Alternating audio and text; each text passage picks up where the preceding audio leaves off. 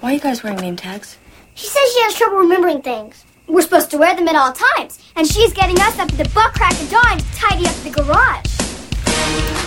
Nicole, I'm gonna have to call you back. All right, bye. I really don't think I can live like this. Okay, I'll talk to her.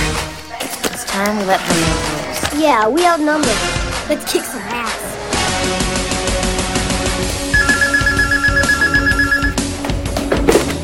What? And I don't want your friends hanging around my house. Right. Mow the lawn today, and don't forget to do the dishes, okay? Bye. This is done, man. TV rock your brains. Whenever we're not alone or I'm on the phone and I ask you something, it doesn't matter what it is. You always say, I'm right on top of that, Rose. Okay? I get to get up at 5:30 every morning so I can beat rush hour traffic and go sit behind a desk for 8 hours and miss Oprah Winfrey every day on my summer vacation. And then I get to drive home in gridlock in a Volvo with no air conditioning just so I can take care of you guys and put food on the damn table. It's a rat race and it sucks, Kenny. So what do you want, a medal?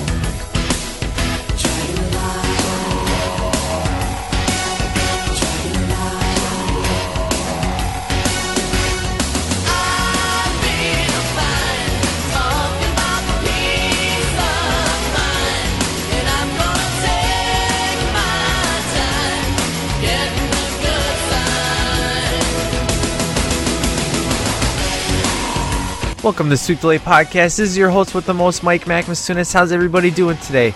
I'm doing great despite the fact that I am very congested.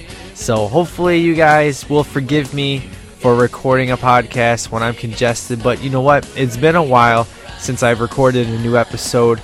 And man, I got to get on track to that road to 100 episodes. So I can't be jacking around. You know, I can't let no sickness or congestiveness stop me from doing an episode, especially this one, because this one is really cool because there's been a lot of fun stuff that's happened. A lot of new emailers, which is pretty cool. We got some new STL Nation people up in this house. I got a really awesome Spotlight song that I'm very excited for you guys to check out and hear, and also some Underground Hour updates. Emails have come in on that, on the Name Your Tune, so I got to give you guys the update on who won and who didn't and all that other fun stuff. And just overall, I just wanted to do an episode, so please forgive the nose congestion. I promise, hopefully it will get better as we go. I got some Arizona sweet tea here because you know what? I'm not a drinker, but when I do drink, I drink Arizona sweet tea. You know that guy that does those stupid beer commercials, you know, and there's those funny Facebook pictures of the guy that says, when I don't do this, it's, you know, I do this, you know, you guys know what I'm talking about. It's that, I think it's Heineken or some crap like that. Anyways, I just kind of had to make that joke. Well, before we roll into the review of Don't Tell Mom the Babysitter's Dead, let's roll into some movie and music news.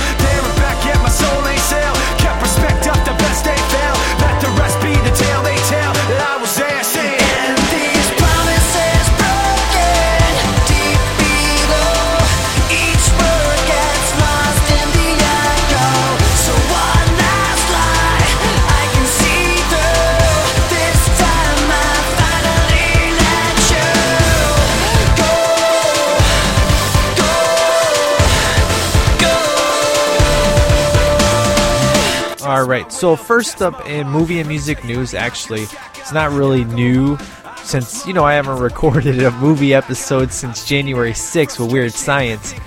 just to give you guys a little heads up real quick, if some of you out there don't check out the Underground Hour, which if you don't, I don't know what's wrong with you. I mean, everybody loves music, and every episode I got some real diverse tracks on there, so I'm not asking you to like every single tune, but there's at least going to be 1 or 2 songs that you're going to like out of every episode. But if you refuse to listen to it, that's your choice. It's all good in the hood. But on the last Underground Hour episode that I uploaded, I gave you guys little insights on why why it's taken me so long to do a new episode. And that's because right after I did Weird Science, Jameson and I recorded Changing Channels podcast, and we did Monday Night Raw, where we did 20 years of reviewing wrestling.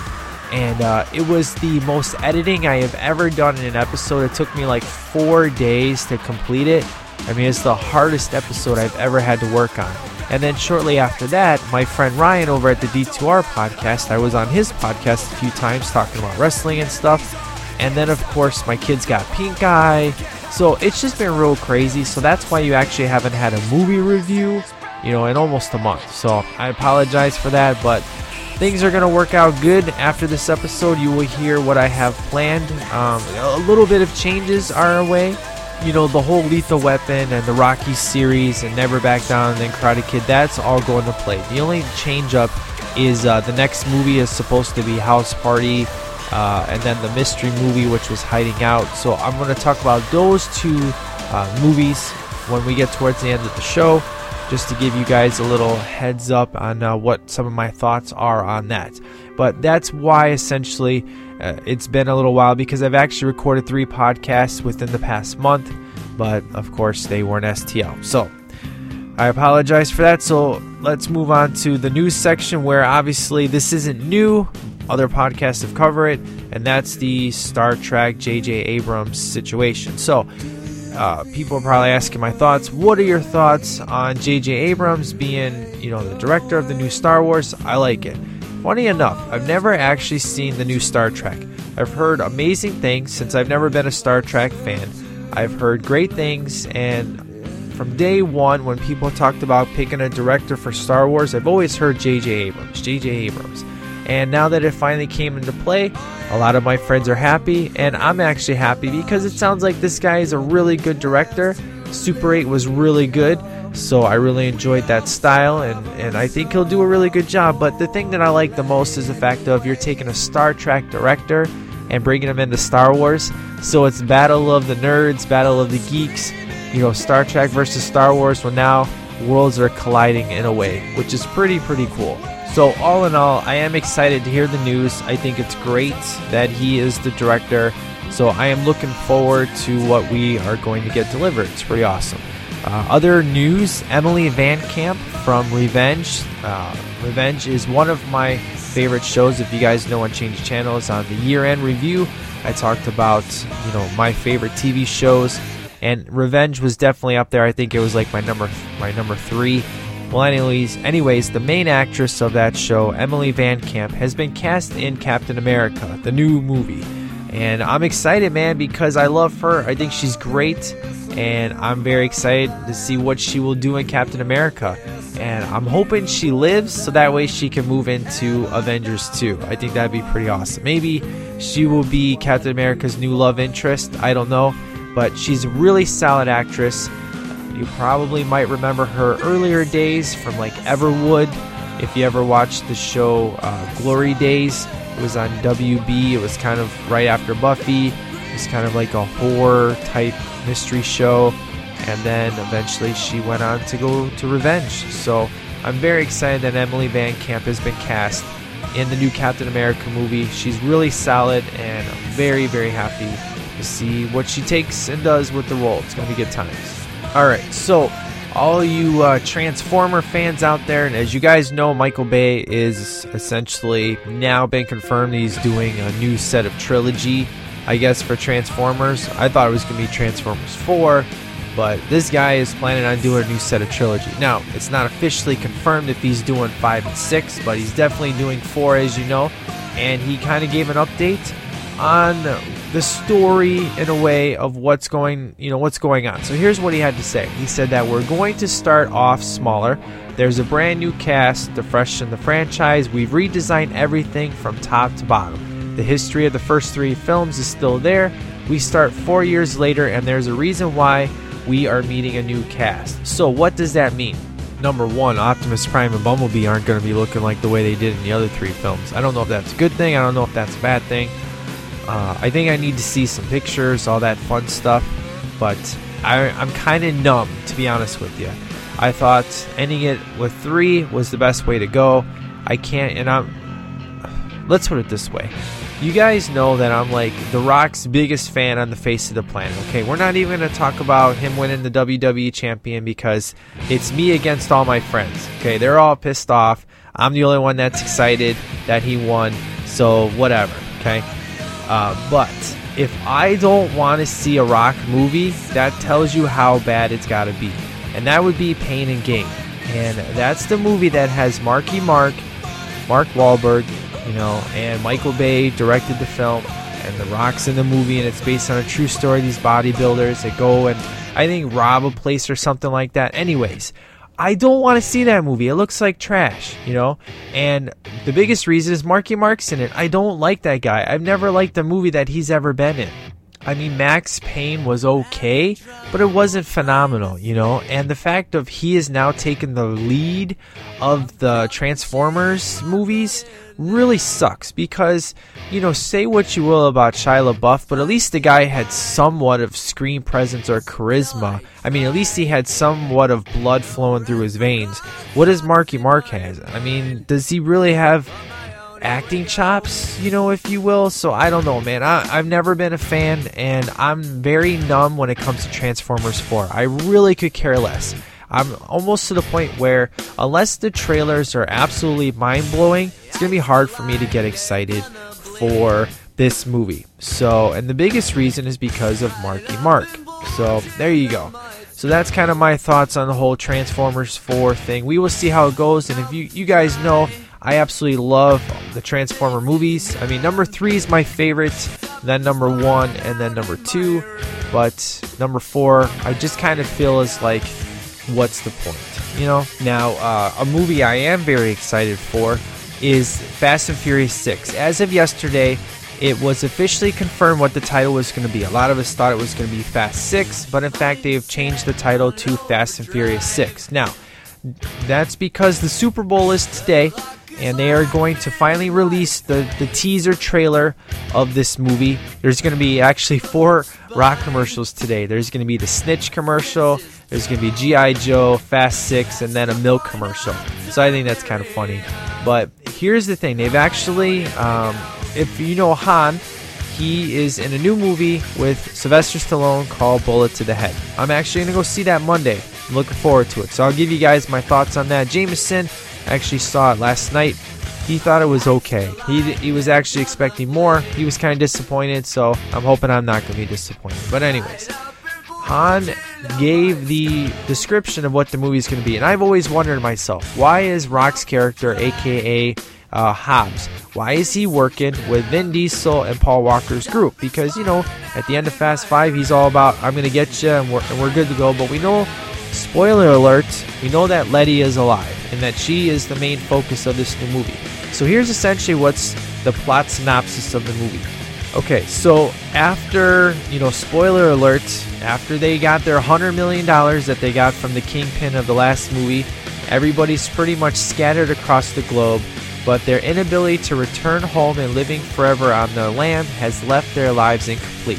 So Hobbs, aka Rock, has been tracking an organization of lethally skilled mercenary drivers across 12 countries who, guess what?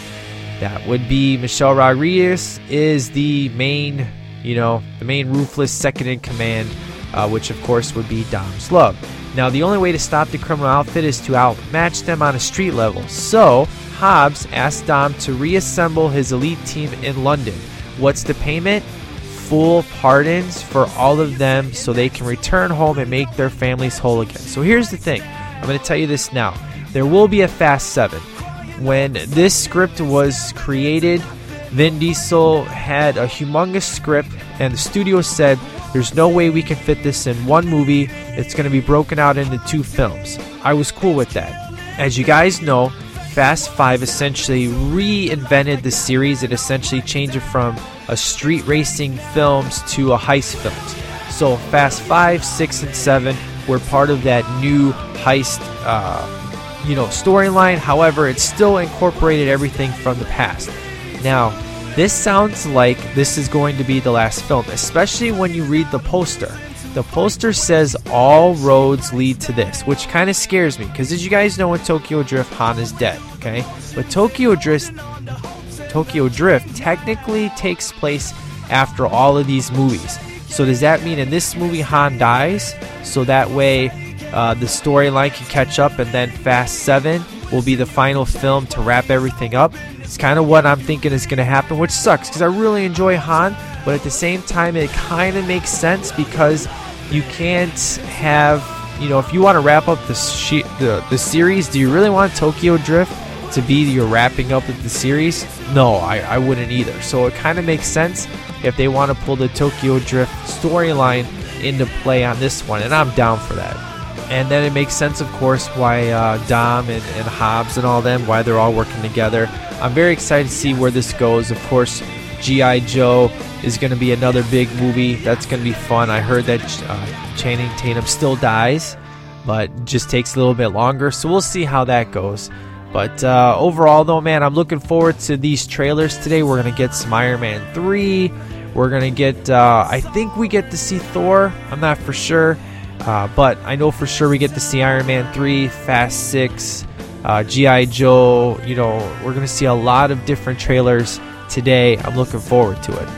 Now this kind of is a little bit different than movie news, but I recently, as of 2 days ago, I bought what says on the box, Bruce Willis is John McClane, Die Hard, 25th anniversary Blu-ray collection. Now this thing is awesome. I went to Walmart, was buying some food for the kids and stuff, and I look at the movies, and there it is, Bruce Willis on the front cover. It says Bruce Willis is John McClane, Die Hard, and it's a 5-disc set. Now here's what's cool. This thing's only $33, and you get all 4 films with the special features. So I think it was a 2-disc set for the other films. That's all included on the Blu-ray, and then the 5th disc is essentially called Decoding Die Hard, which has 7 new featurettes, and it's all the stars of the film.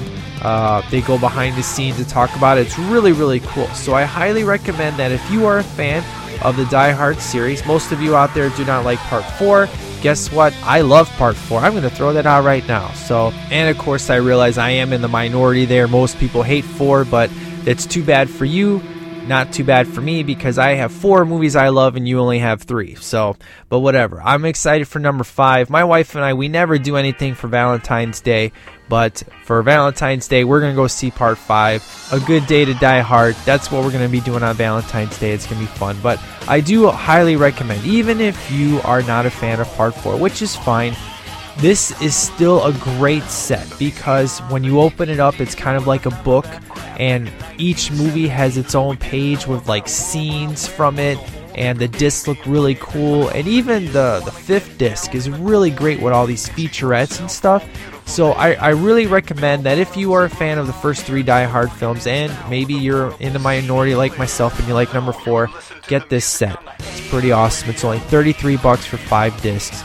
It's pretty awesome. So now a little bit more updated movie news, and then we'll roll into music here. I think my biggest excitement that's happened in the past couple weeks is I found out who's going to be in the new X-Men film. As you know, X-Men, the First Class sequel, is essentially a time travel film, which is going to put the old cast and the new cast together. Well, I just found 3 new people that have been added to that list, and boy am I excited. There's a new show on TV called The Following. It's a Kevin Bacon show, and it's pretty hardcore. Kevin Williamson actually created the show, wrote it. You guys know Kevin Williamson, the brilliance behind that guy. Following is my new favorite show. It's really hardcore. I mean, it's surprising when it's on TV.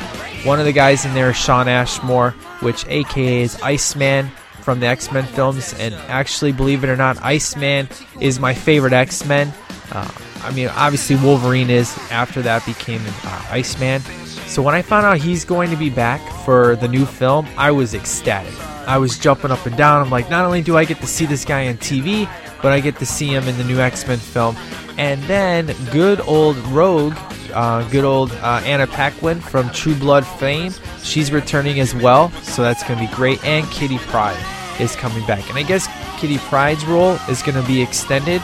So either way, this is getting more exciting by the day, and it feels like this movie will be almost, they would have to work hard to screw this movie up because there's so many people attached to it, and Bryan Singer is back, and all these guys I don't think would sign on for something that's going to be crap. So to me, it feels like they're going to have to work their absolute hardest to screw this up. So I hope I hope I'm right, and I hope they don't screw it up.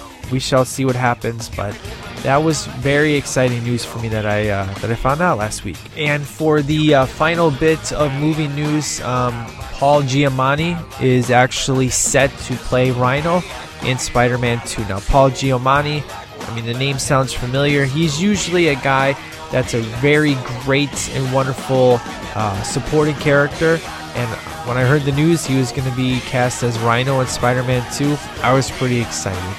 And finally, I don't really have too much to say about that, just that I'm excited. It sounds good, and I think he'll do great. The Star Wars 3D releases have been delayed. Essentially, they want to go forward with the new movies and not focus on the old stuff. So chances are these movies have been canceled. You're probably not going to see them hit the light of day in the theater as 3D. But are you really going to complain about it? I'm not. So, well, that is it for movie news. So let's roll in real quick to some updated music news I have for you. Okay, now in music news, I'm not going to talk about the charts this week. I just want to touch on one topic that I thought was kind of interesting, and it's kind of been all over the news. As you guys know, President Obama has recently had his inauguration, and Beyonce was the person that was singing for him. And as you know, Beyonce is supposed to sing at the Super Bowl tonight. Now, there originally was, she was caught lip-syncing to, I guess, like a backtrack at the inauguration, and she denied it, and then later came out right before, I think it was 2 days ago, before the announcement of the Super Bowl, and said, yeah, I was lip-syncing. So, she said that she wanted everything to be perfect, and so on and so forth. So, here's the thing. How do you guys feel about the whole lip-syncing, situation? I mean, really, in my mind, when I go to a concert, I want you to be playing the music live. Now, I understand there's certain songs that have to have some sort of backtrack.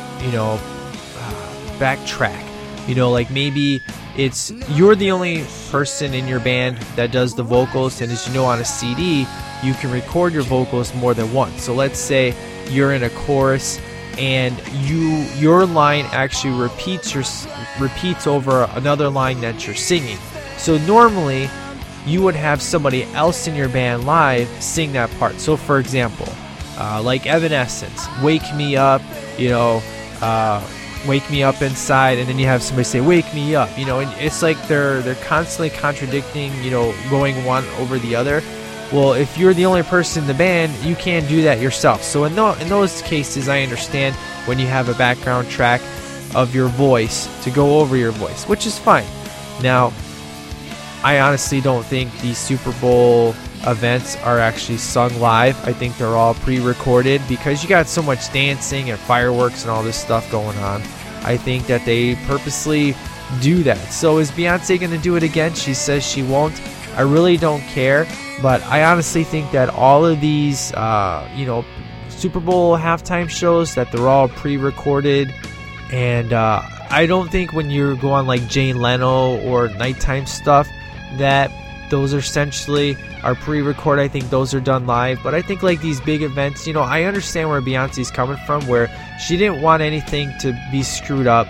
She wanted this to be perfect. She was very nervous, which, I mean, how could you not be nervous when you're, whether you like the president or not, the fact that you're there and you're singing and you got all these, armed guys around you and all these big notch government people, you'd be freaking out too. So I understand where she was coming from. I don't give her any crap for it, but I know a lot of people have been giving her crap for it, and kind of in my opinion, it makes sense for those big situations to do it. But if I am paying money to watch you perform, if I find out that you're lip singing to all your songs, I'm going to lose respect for you and I'm not going to listen to you anymore.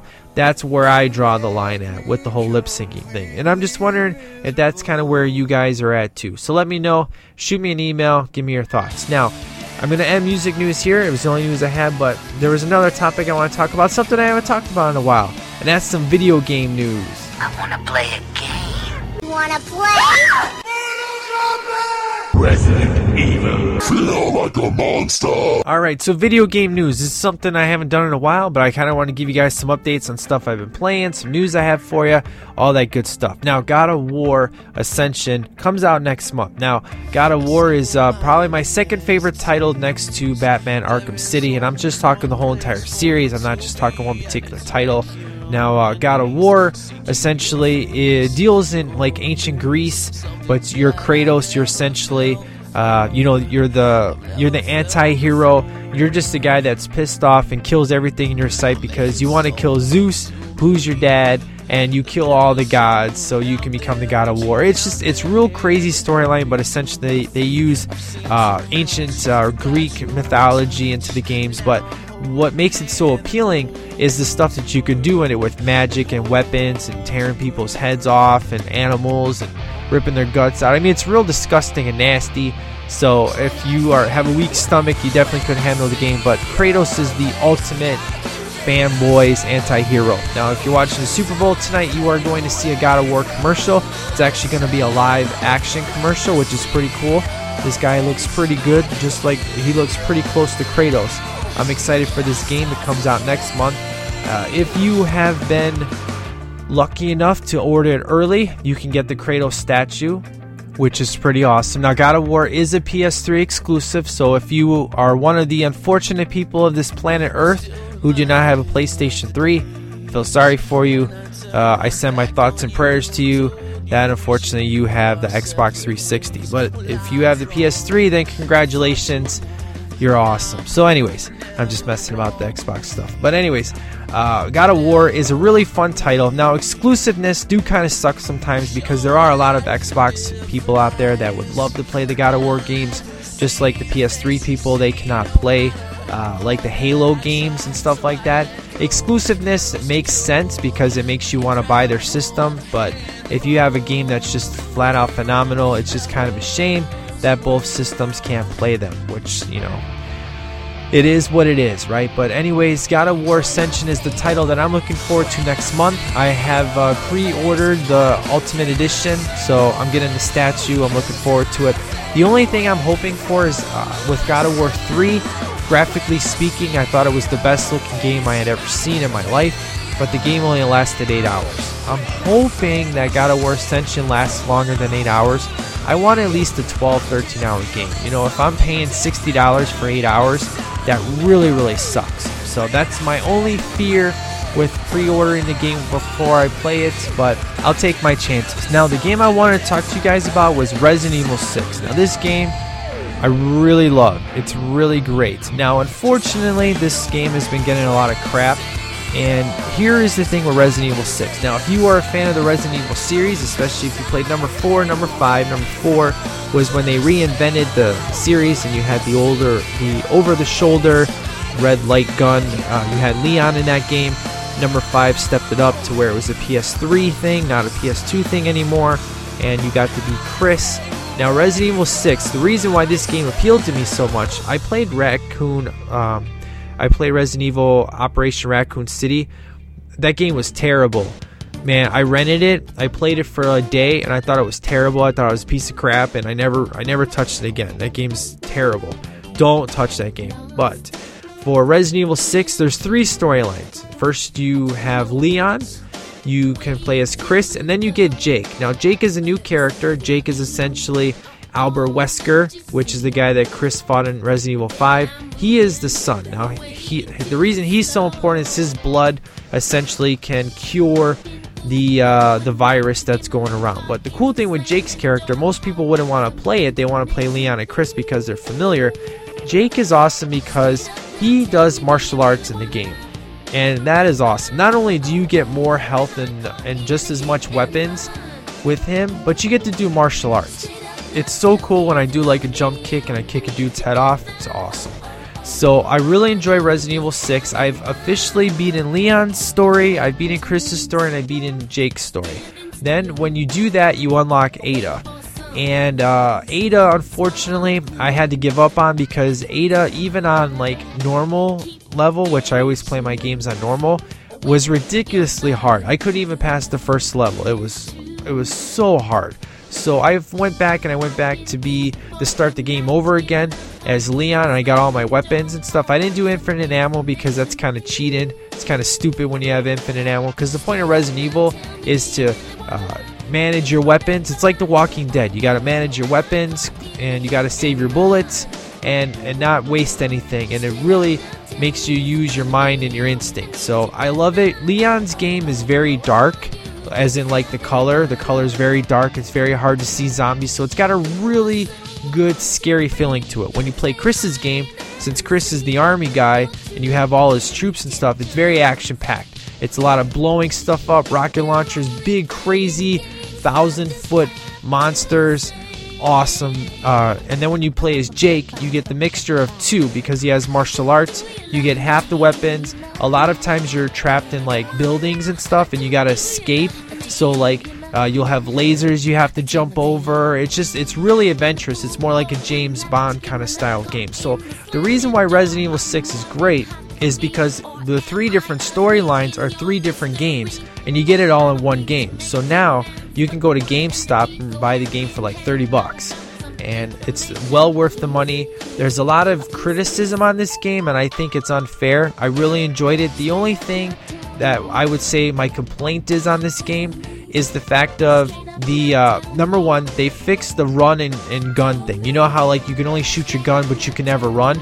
Now you can run and shoot your gun. In fact, you can actually reload while you're running. There's no more like map.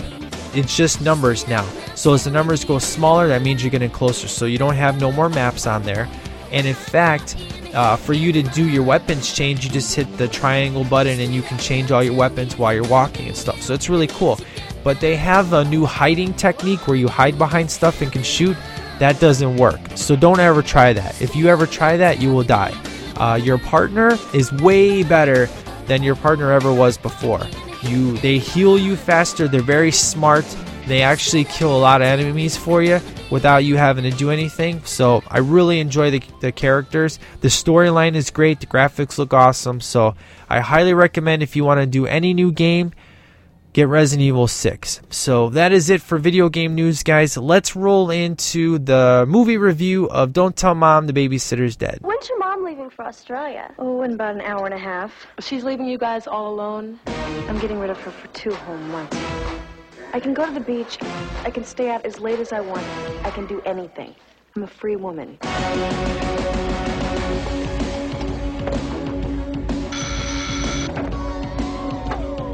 Hi. Hello to you. I'm Mrs. Jurak. I'm a babysitter.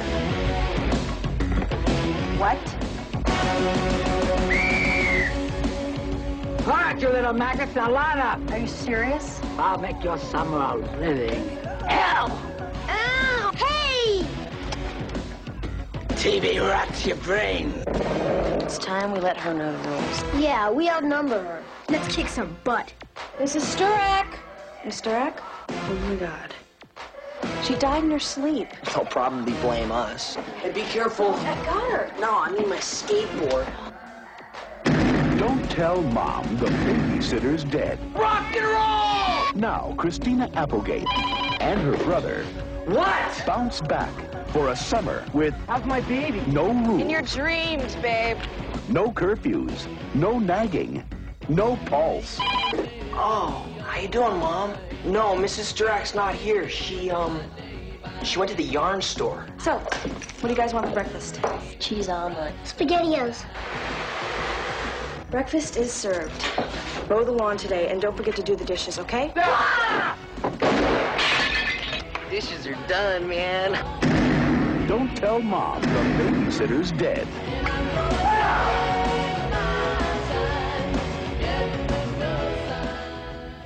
All right, don't tell Mom the babysitter's dead. So I'm very excited to talk this movie. Over at Change Channels podcast, as you guys know, last month we had a vote up, Married with Children versus Monday Night Raw. We thought for sure Monday Night Raw would lose. We didn't think anybody would want to listen to wrestling. We thought Married with Children would win. Therefore, talking about Christina Applegate on that show would coincide with this episode, since Christina Applegate stars in this film. But of course that didn't happen, so unfortunately you didn't. I'll kind of touch base a little bit on the comparisons between her character in Married with Children versus her character in this movie. I'll kind of touch base on that. But essentially this film, this came out in 1991. And the basic plot of the film is Christina Applegate's character is a teenager whose mom leaves for this summer vacation in Australia. She's gone for about 2 months. Now, there's 5 siblings altogether. There's her and her 3 brothers, 1 sister. And they get this terrible babysitter. She's real strict and she's real elderly, real crazy. And the babysitter suddenly dies in her sleep. But Christina Applegate's character, I don't know why I keep calling her Aguilera. It's because I got her songs in my head, I guess. But really, she needs to become the head of household to keep the freedom of no having parents around. So she's got to get a job, and chaos ensues. So here's really what happens as a brief summary in the film, and then we'll get into the normal what I like, what I didn't like. So your basic characters in this film, you have Keith Coogan. Which Keith Coogan, as you know from my first episode, was Adventures of Babysitting. He was Daryl, which he'll be in the next, film review that I do, which is Hiding Out. I'll talk about that when I get towards the end of the film. We have Danielle Harris, which I absolutely love. Danielle Harris was in the Halloween movies, Halloween 4 and 5. She was Jamie, and she's just great. David Duchovny is actually in here. If you guys remember Kindergarten Cop, the mom whose son was being abused. She's in this film. So here's what happens in this film. So we have Christina Applegate's character named Sue Ellen. She's 17 years old. So, of course, she's graduated from high school. Now, due to the lack of funds, she cannot go to Europe to summer with their friends. They established that in the beginning of the film. So Sue Ellen, of course, remains optimistic about what's going to happen during the summer because, for 2 months, mom's gone. She's going to have freedom. Her brother, Kenny, which is played by Keith Coogan, he's a stoner. You have Tomboy Melissa, which is Danielle Harris. She's awesome. If you remember her in The Last Boy Scout, she would swear a lot. She doesn't swear as much in this, but when she does, it's always funny. Then you have Zach. He's kind of like a wannabe ladies' man. And then you just have Walter, who, if you remember the movie Suburban Commando, that crappy movie with Hulk Hogan, he's in that film. He's also in another film. What's the other film he's in? I don't know. Maybe it'll come to me later. But anyways, so those are the siblings that we have in this film. Good times. So essentially what happens is that the mother, she wants a vacation. She's been a mom for 37 years, and she's going to be going to Australia. Now, much to Suzanne, to Sue Ellen, she thinks she's going to be, she's going to be the live-in babysitter. But unfortunately, that doesn't happen. She hires, Mrs. Sturak. She's supposedly this sweet, humble old woman, assures, Mrs. Crandall that she's going to take care of all 5 children. But as soon as she leaves, her true colors show, and she turns into a royal, the B word, if you will. So anyways, eventually Sue Ellen and her siblings find out that Miss Sturak died in her sleep, and it's because she walked into Kenny's room. She saw the nipples, she saw a lot of boobies up on the posters, but the nipples were covered, but she saw like trash and death metal playing and Satan all over. So of course it's going to give her a heart attack. So that's really why she died in her sleep. But when they find out that she died in her sleep. They don't want to tell the authorities because if they do that, of course, their mother would find out, which of course would ruin their summer. So they all agree that they're going to stuff the babysitter in the trunk, drop her off at the local funeral home, and of course have a nice note attached that says, "Nice old lady inside, died of natural causes," because that's just a nice thing to do, of course. So they discover that the envelope given to Mrs. Sturak by their mother with it had summer money in there, and it's empty. And you find out kind of later that Mrs. Sturak is the one that actually had it. So, of course, finding out that Mrs. Sturak, that the envelope is empty, they're wondering what are they going to do with themselves because they have no money. How are they going to survive? So, with no monies to pay the bills, Sue Ellen and her brother, they flip a pizza. And she loses, so she has to get a job. So the first thing she does is she goes to a fast food restaurant, as all teenagers would do, and the name of the place is called Clown Dog. Now, she does get into kind of a relationship with her coworker named Brian. She does quit because she has this obnoxious manager. We're going to talk about him in a little bit.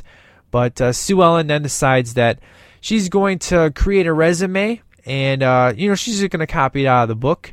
And she's going to pretend to be some young fashion designer. And she applies at this place called GAW, which stands for General Apparel West.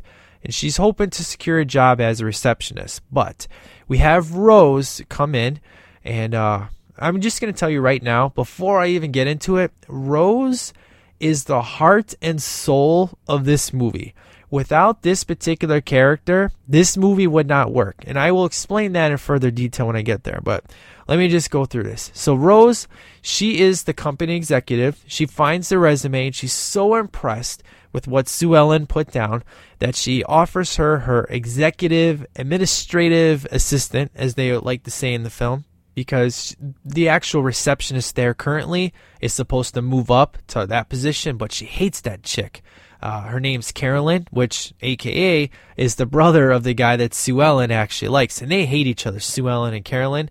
And she doesn't want her, so she immediately has Sue Ellen take the job. Now, at GAW, Sue Ellen has to balance adult responsibilities and still try to enjoy herself as a teenager. That's kind of where the fun begins. So she has this double life. And of course, it causes strain on her relationship with Brian that, builds throughout the film.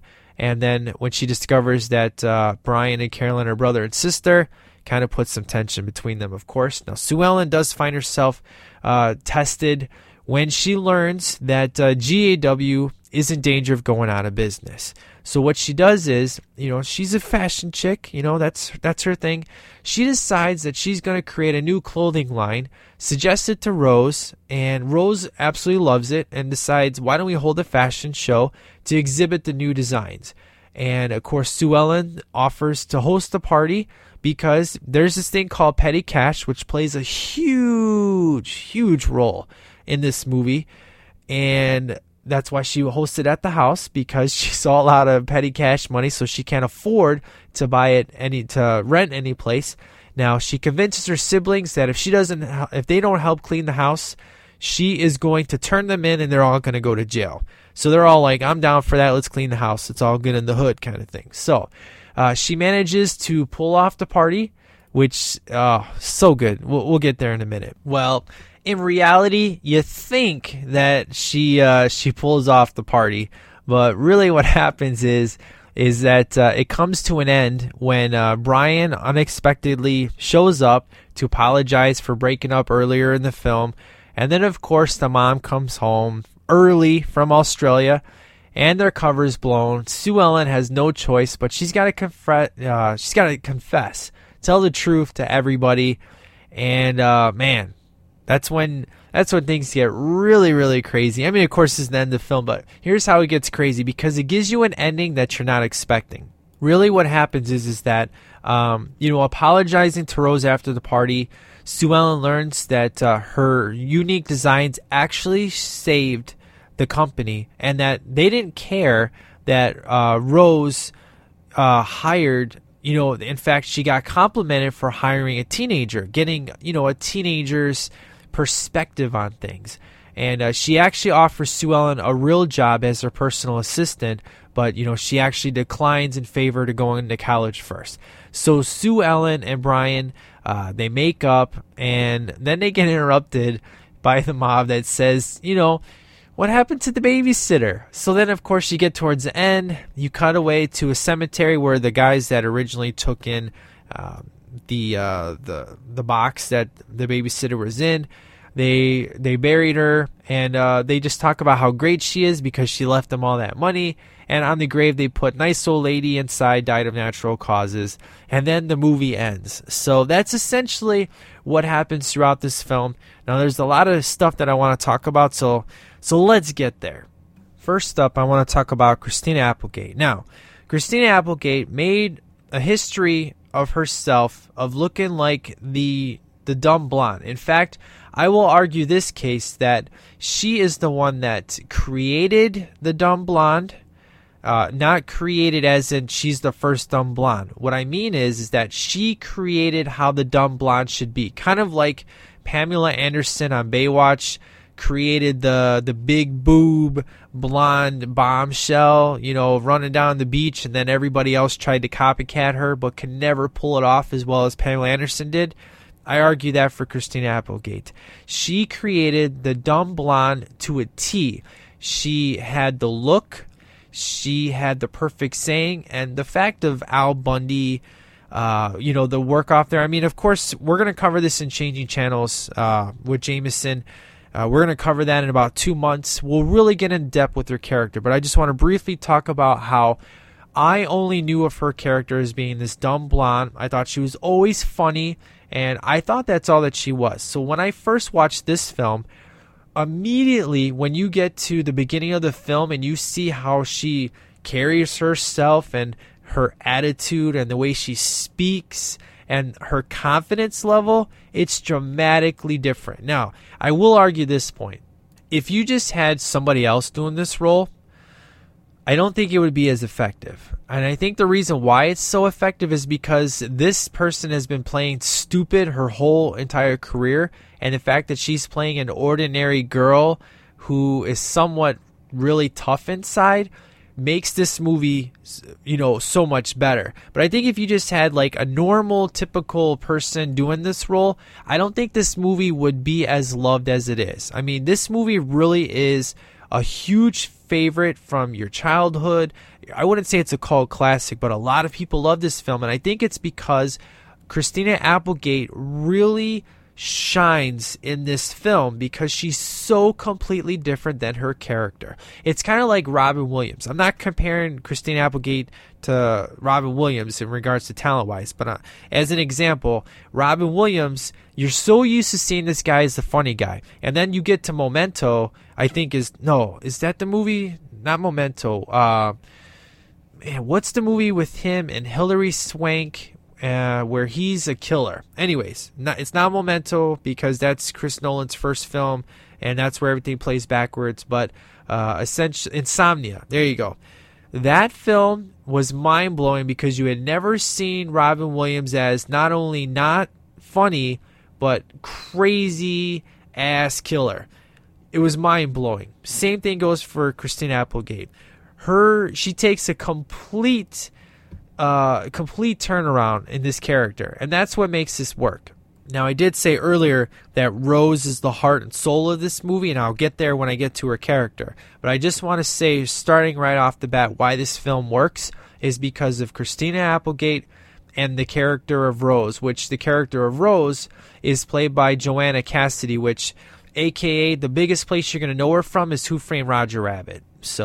But anyways, let's move on to kind of the beginning of the film. So we talk about, she starts off talking about the freedom and just how awesome her summer is going to be, and we get introduced to Melissa, which is Danielle Harris. She's burning stuff, and she's got kind of like a bad, tough kid attitude. I absolutely love her. She's not in this film a whole lot. That's kind of the thing. It's mostly Christina Applegate and Kenny. The other three kids, they're definitely in this film, but they don't have nearly as much screen time as Kenny and Sue Ellen, which it should be that way. But, we get introduced to Zach and Walter. In fact, we actually get introduced to the family dog, Elvis, because he actually has some funny moments as well. But one thing I found was kind of funny is when the mom talked about, why are you taking vacation? And she says, well, I've been doing this for 37 years. I'm like, you're not 37 years old. You look way older than 37, but she says she's been a mom for 37 years. I was like, okay, that makes sense. But then again, that doesn't make sense, because how could she be a mom for 37 years and Christina Applegate's character was only 17? So I think in reality she's supposed to be 37 years old, but this mom does not look like a 37-year-old. I mean, my wife is 36 and she still looks like she's in her 20s, but it could be just that's the way my wife looks and that's the way she looks. So you just got to, I guess, go with it. It's just a throwaway line, really. If you don't really pay attention, you're going to kind of miss it anyways. Now, the person that has the second most character development in this film is Kenny, Keith Coogan's character, because he starts off the movie, he's got long hair, he's definitely, a metal rocker, he's a stoner, he's no responsibility. In fact, the whole entire movie, he's talking about, don't complain about money, don't complain about food, don't complain about electricity. And then eventually his character turns around midway through the film until you get to the end. So you could argue the fact of his character actually has the most character development actually over Sue Ellen's character, because Sue Ellen essentially pretty much always knew she was going to be, the person in charge, so that doesn't actually change in the film. It does to a certain extent, but really she goes from being just a teenager to working and putting food on the table, versus Kenny goes from somebody who's completely a stoner, no responsibility, is going to drop out, is actually failing school, is in love with this girl named Nicole, who doesn't want to have anything to do with him at all, to hanging out with his friends, to eating all the food, not doing any dishes, not doing any homework, being disrespectful, to midway through the film, you have him cooking, cleaning. He, at the end, cuts his hair off. He's no longer smoking. He actually tells his friends that he's going to continue school. It's going to be cool. I mean, he does a complete turnaround. So, arguably speaking, Kenny has the most character development in this film, and I really enjoy him. I mean, he is definitely amazing, which is why I went to watch Hiding Out. It wasn't because of John Cryer, because I didn't know who John Cryer was. I watched Hiding Out because I knew Keith Coogan was in that film, and that's why I fell in love with that movie. And then eventually I fell in love with John Cryer after I watched Hiding Out. But that's the reason why I watched Hiding Out, was because of this movie. So let's move on to Rose. And Rose is amazing. Rose is essentially the kind of boss that you could only hope and dream of ever coming across. Now, a lot of people would argue that Rose is an over-the-top character. I highly disagree with this, and I'll give you my reasons for that when we actually get to the over-the-top actors in this film, or over-the-top characters in this film. Rose has one thing, and that's a humongous heart. Rose always looks for the brighter side of your personality, except for Carolyn, which is obviously fine with me. But Rose, I am lucky enough to have a boss that's as close to Rose as I can possibly imagine. I actually consider Rose to be kind of like a motherly boss, like my boss at work. She's always about my personal life before we ever even talk about work.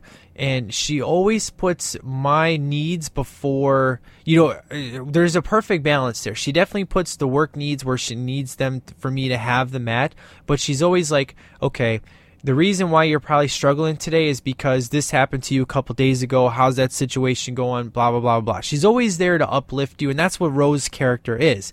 She's all about, she's very happy. She's got a very joyous life. You can just tell outside of her work, number one, she loves her job. But number two, outside of work, she's a very happy person. And being a happy person definitely comes into play into your work life. And she's a great because of the fact of she's like a mother character, and she's always looking at the brighter side of things, especially with Sue Ellen.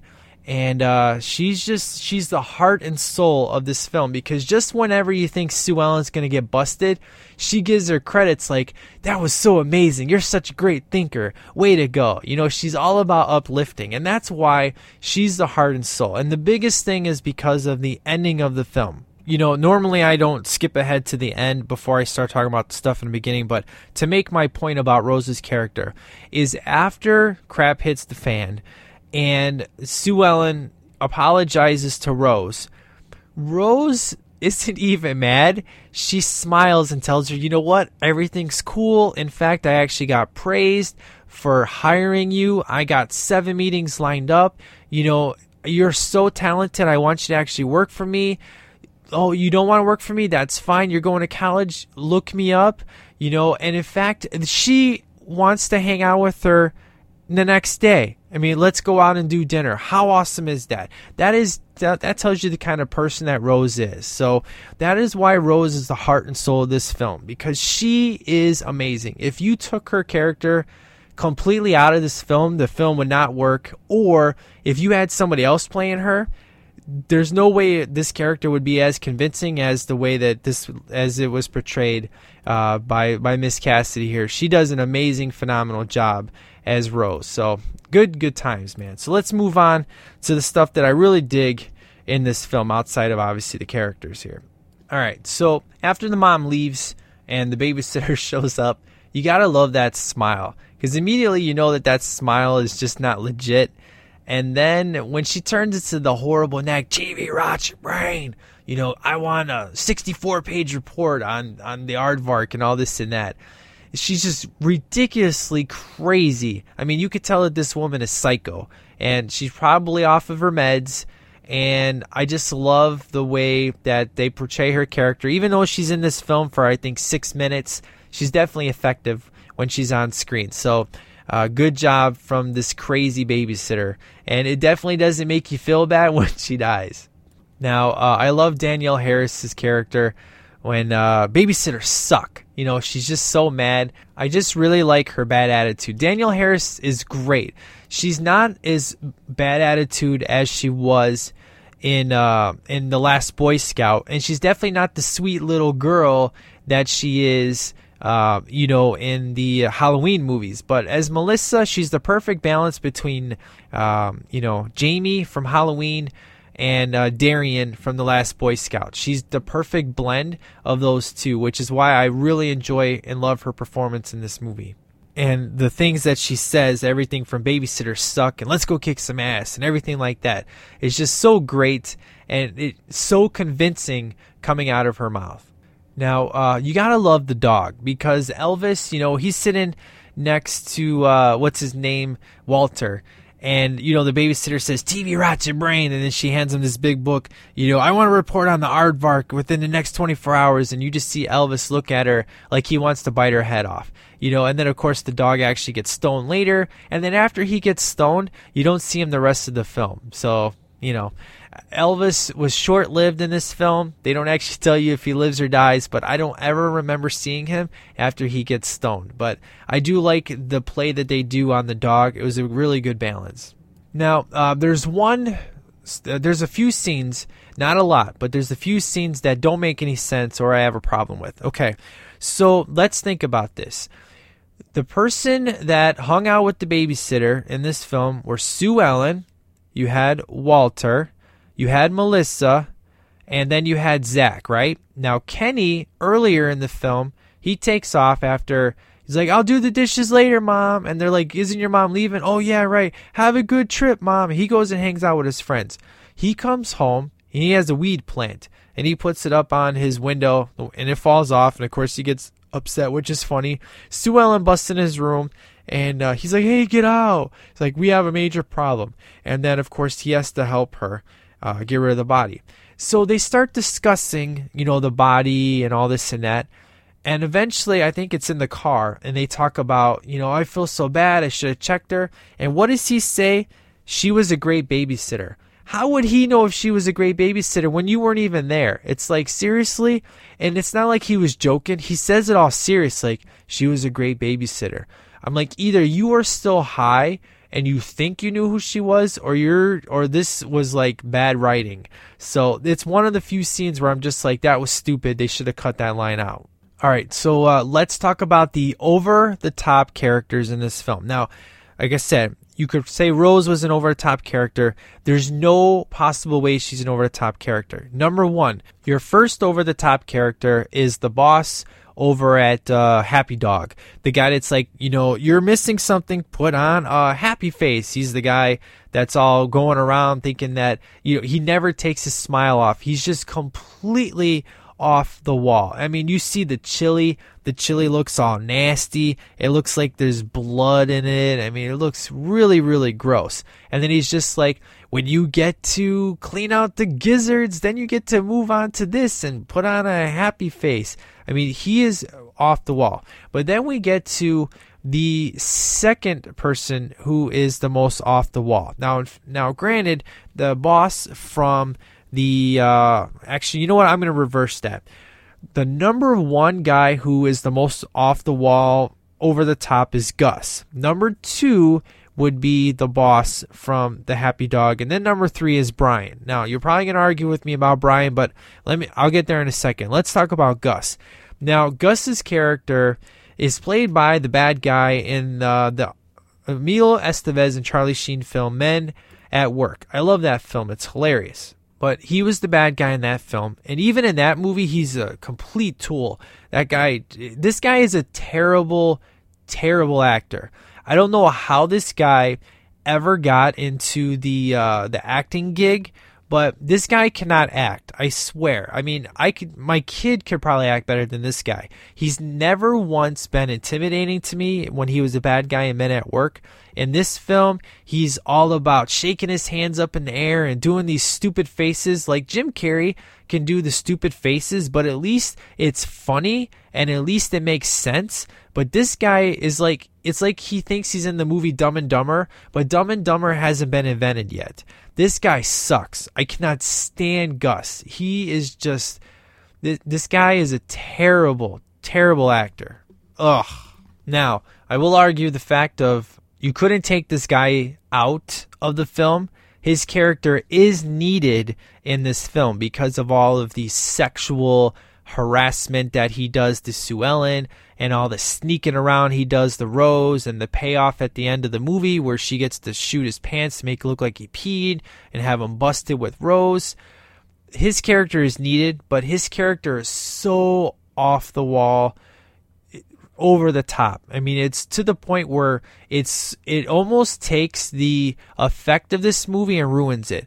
If it wasn't for Christina Applegate's solid performance and having Rose in almost every scene that this guy's in, this guy would have made this movie drop dramatically. So I really do not like this guy, and I think he's horrible. So I'm not going to say any more about Gus. Let's move on. But let's get to Brian. Now, I said he is one of the over-the-top characters. And it's just like when you first start off, he's just kind of like my trusty steed. And he's so happy about working at the place. But at the same time, he's just like, yeah, it is what it is. But every time he talks about it's the perfect moment, I just want to roll my eyes. It's like, seriously, dude, that's how you're going to be suave with somebody? Say, it's the perfect moment, let's kiss. Dude, if you're going to kiss, you kiss. You don't say it's the perfect moment and just say, do you want to kiss? I don't think so. It's stupid. So he is over the top, but he's not as bad as his boss, and he's not nowhere near the level of Gus. But like the thing where he really goes overboard is with the bouncy balls. I mean, don't get me wrong. I really like Brian overall, like especially like when he's mad and like they're arguing. That's always a solid scene. I like, when he's hanging out with Sue Ellen, but it's like when he's on the bouncy ball and he's just like he's making these funny faces. He almost looks like Joseph Gordon-Levitt, but if Joseph Gordon-Levitt was stupid. You know what I mean? It's like if Joseph Gordon-Levitt had no confidence in himself, he would be Brian. Because every time I saw this guy, I always saw Joseph Gordon-Levitt, but it was always like the 10 Things I Hate About You days of Joseph Gordon-Levitt. But even in that movie, Joseph Gordon-Levitt still had like charisma, and he still had somewhat confidence in his character.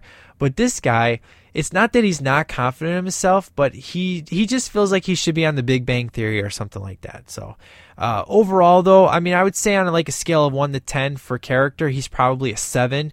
Gus is a 0, and then you have the boss guy, which is like a 3. So, but overall, though, the scenes of him and Sue Ellen just hanging out and him helping the kids and stuff, those were always great. I love the ending where he's just like, what's going on? And he's just like, well, we kind of broke up, and he turns around and gives her the rose. Those are all good. It's always when he talks about the moment, though, where I'm just like rolling my eyes. But let's move on from that situation. All right, now one thing I do love is watching all the old school stuff in the play, like the typewriter. I hated the typewriter, man. I could not stand it. Whenever you made a mistake on the typewriter, it was always like either you got to do it over again or you got to get like a special eraser. It was always lame, and I could never like position my paper in the right way. I'd always like press a letter and it'd be like way off key or something like that. It was crazy. So I'm so thankful we don't have the typewriter anymore. But it was kind of a joy to see the typewriter because it made me remember how much I hate them. Now, let's get to Carolyn. Now, Carolyn, this actress is great.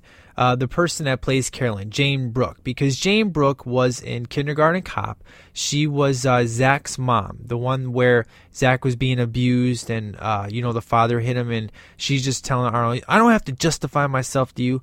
In this film, she plays Carolyn as a very unlikable, nasty, very... just a person you don't ever want to be around. She does a phenomenal job. I mean, they always say, your best hero is your bad guy, I guess, or whatever that phrase is, where you need your villain to be, just as bad as as good as your superhero, whatever it is. She's great villain in this film. I mean, she is definitely the villain of this film. It's not Gus and it's not her boyfriend David Duchovny, but it's Carolyn. And right off the bat, she's real snarky and nasty, and rude comments are given to Sue Ellen. And she does it great, man. You really do not like this character because she plays it so well. So she did a great performance. I can't say anything bad about the way she portrayed Carolyn.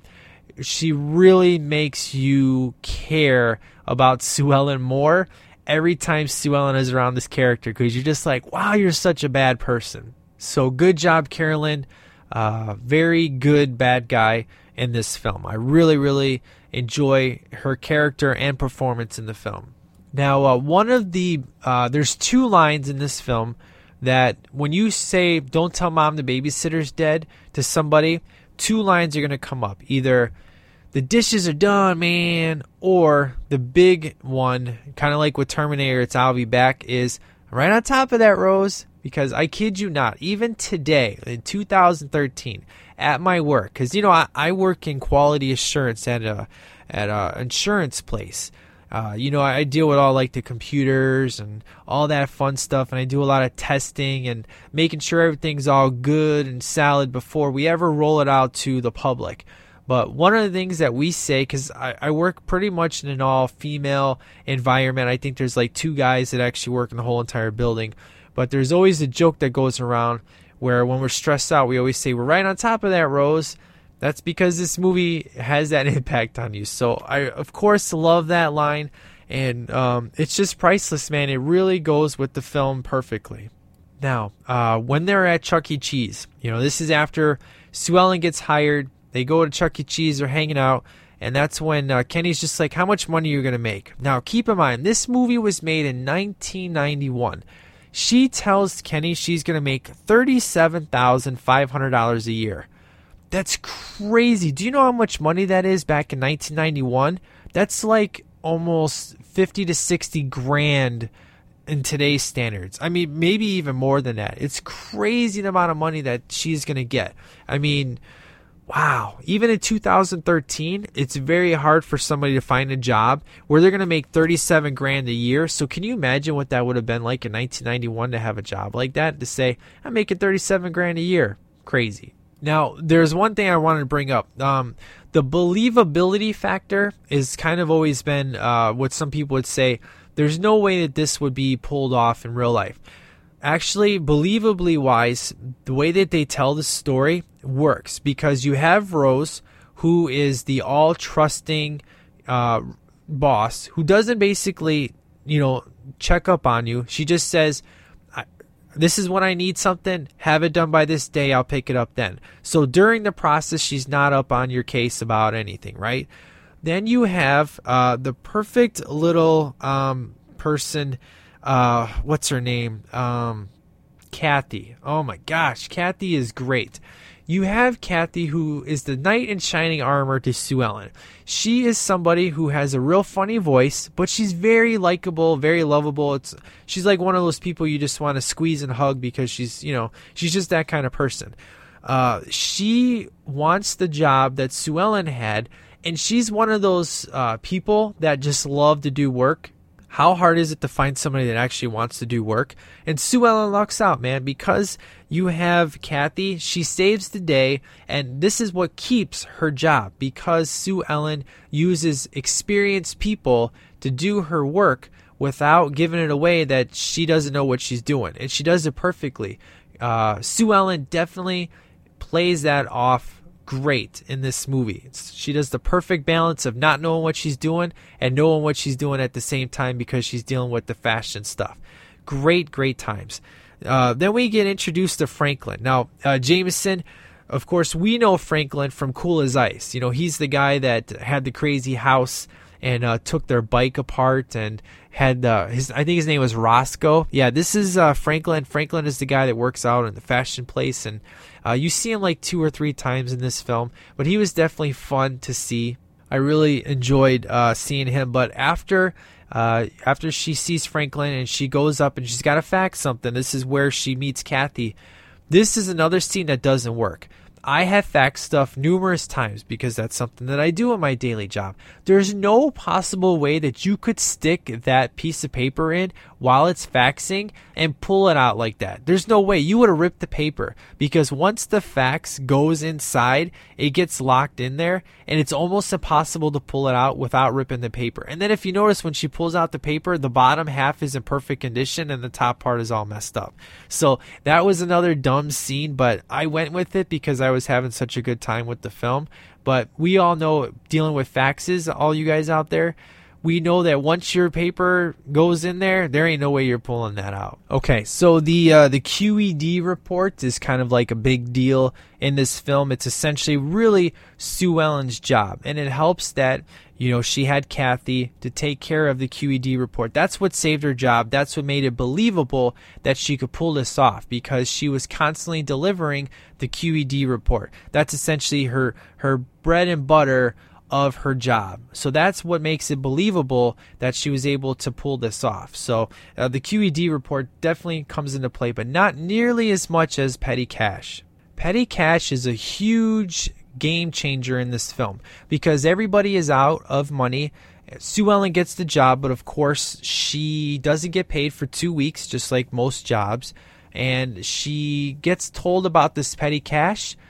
And what happens? She uses some of that to, of course, take care of the needs. She's going to pay it back with her check. But that's when things go crazy because early in the film they set up that Zach is a stealer of money because he tries to steal from his mom. His mom busts him in time, but instead Zach steals the money, and then Walter sees Zach stealing the money, so he steals money. And then it just becomes, a downward spiral where they spend all the petty cash and they buy a TV, an entertainment center, they buy everything. The only problem I have with this film that isn't resolved is the petty cash. So they set up that she's going to be working overtime or she's going to be, putting the money back. And this is prior, this is right before she finds out that they're going to close down. And she's like, there's no way I'm going to pay it back. And they're going to have the fashion show. She hasn't worked long enough to repay back all that money.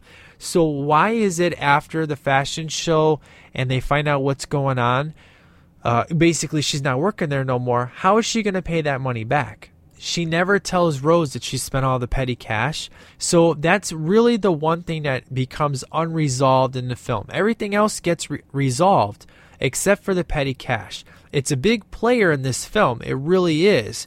but you don't resolve that storyline of what happens after the fact of, petty cash. What happens? So if they would have just had a scene where she said, and by the way, I wasn't able to pay back all the petty cash, would have solved the problem right there. But because they never bring it up at the end of the film, that storyline is held up there and you don't get any resolution. So that's the biggest problem with this film, is the storyline of the petty cash doesn't get resolved. So, but I can let it slide for the most part. Now, David Duchovny is in this film. He's essentially Carolyn's, boyfriend or associate or whatever. I like his, the first time you see him, he goes in the office, she's on the phone with Kenny arguing, and he's just like, get off the phone. He just thinks she's just some sort of reception. So he's being all rude to her. Hey, I don't got all day. And she's like, what is your name and what do you do? And she gets all snotty with him and just basically puts him in his place. I love that. We don't see David Duchovny too much, but, it is what it is. I don't have anything good to say about his character, and I don't have anything bad to say. He's just there to be there and to kind of be Carolyn's right-hand man. Now, there's one scene that I thought was absolutely funny, and it's during the scene where she's getting ready for her date with Brian, and she's in the bathtub, and Kenny has his friends over. They're playing music, smoking weed, getting, Elvis high. She puts the towel on, she goes in his room, and she just starts yelling at him. If you guys notice, at the very end of the conversation, she just says to him that, you're a selfish little punk is what it comes across on screen. But if you read her lips, she says prick, which is kind of funny. It's like, this is a real movie. This isn't TV. And they covered their own dialogue in the film. So what I think happened is this movie got a PG-13 rating, and I think back then you weren't allowed to say that. So I think that if they would have left that word in, because they had already said the F word once, because you're allowed to say the F-bomb once in a PG-13 film, they said the S word, I think, 3 times. So I think if they would have left the word prick in there, I think it would have moved it to an R rating, and they didn't want to have that. So that's why they overdubbed that, probably in post-editing. But it's just funny when you watch it. You can clearly tell what she's saying, but that's not what comes across on screen. So that was something that I just thought was absolutely hilarious. Okay, now I want to talk about the scene where Brian, kind of breaks up with Sue Ellen, goes to talk to his sister Carolyn, and just talks about his feelings for her. Sue Ellen comes in and overhears this. Now, here's the thing. How is it... Let me backtrack. Sue Ellen. How many people do you know in your personal life that's named Sue Ellen? Raise your hand. And I know that this is an audio podcast and I can't actually see you, but raise your hand. And I guarantee you 90% of my audience out there are not going to be raising their hands. Sue Ellen is not a common name. My wife's name is Fonda, and Fonda is common for a last name like Jane Fonda, whatever, Bridget Fonda. But there's not many people in this world where their first name is Fonda. So if I was dating, my wife, this is before we get married. If I'm dating my wife, we have an argument, break up, and I go to a job and I'm talking to my sister, and somebody says, "Is there a problem, Fonda?" Or they say, you hear, "Can you give the QED report to Fonda? I'm sick and I just wanted her to have it." And then Kathy goes back in the elevator. And then when my sister says, "Is there a problem, Fonda?"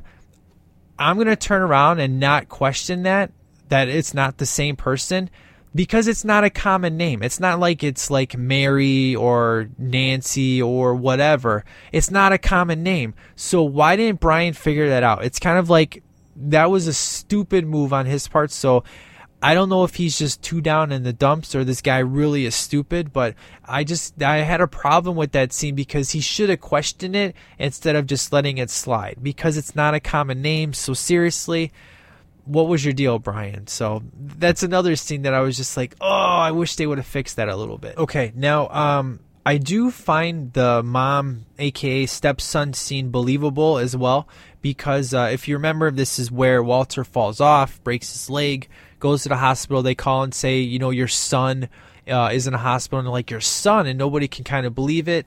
And then later on in the film, where they're at the party and she's supposed to be the mom, it's believable because of the way that her character is portrayed in the film. She's very, very professional. You know, as a 17-year-old teenager, she was very good at having a very adult persona, and that's why it becomes believable when you find out she is a mother. It's just like, you're kind of shocked at first because of how young she looks, and then you're like, oh, it makes sense. She's not a kid or anything. She definitely acts like an adult. So I like the payoff there, where you first find out that, you know, they're like, oh, your son? And then you get to the party and everybody believes that she's the mom of these kids because of the way she portrays herself. Good times. Now, I love the montage scene of them coming together. That's when she comes home, sees everything that they bought, goes off on them. You know, you never stole from mom. Well, that's because mom never had that kind of money. You guys spent $3,000 on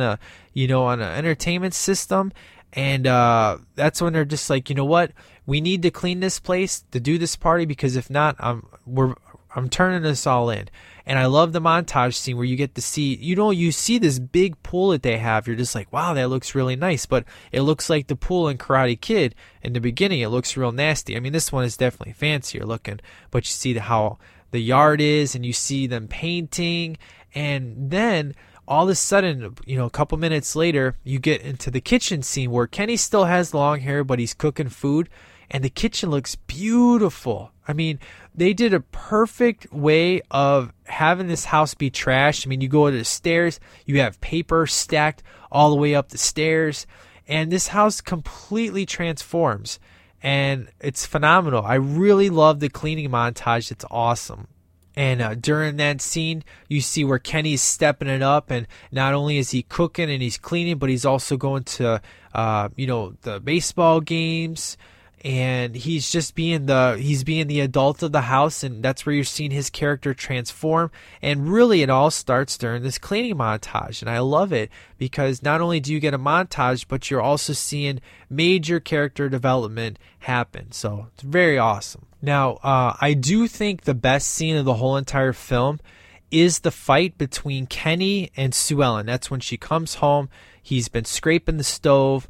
He gets pissed off at her and just says, if you would have called, I could have at least prepared dinner better. I made sure I fed the kids. It's almost like a husband and wife conversation, but it's a mutual respect. It's like, I haven't been giving you respect, and I'm sorry, but you're not giving me respect because I have to take care of things. And they both yell at each other about, well, this is what I'm doing and this is what you're doing. Because there is that time when you're in a relationship where you don't fully understand what the other person does with their time and you guys get into an argument. Well, this scene is very effective.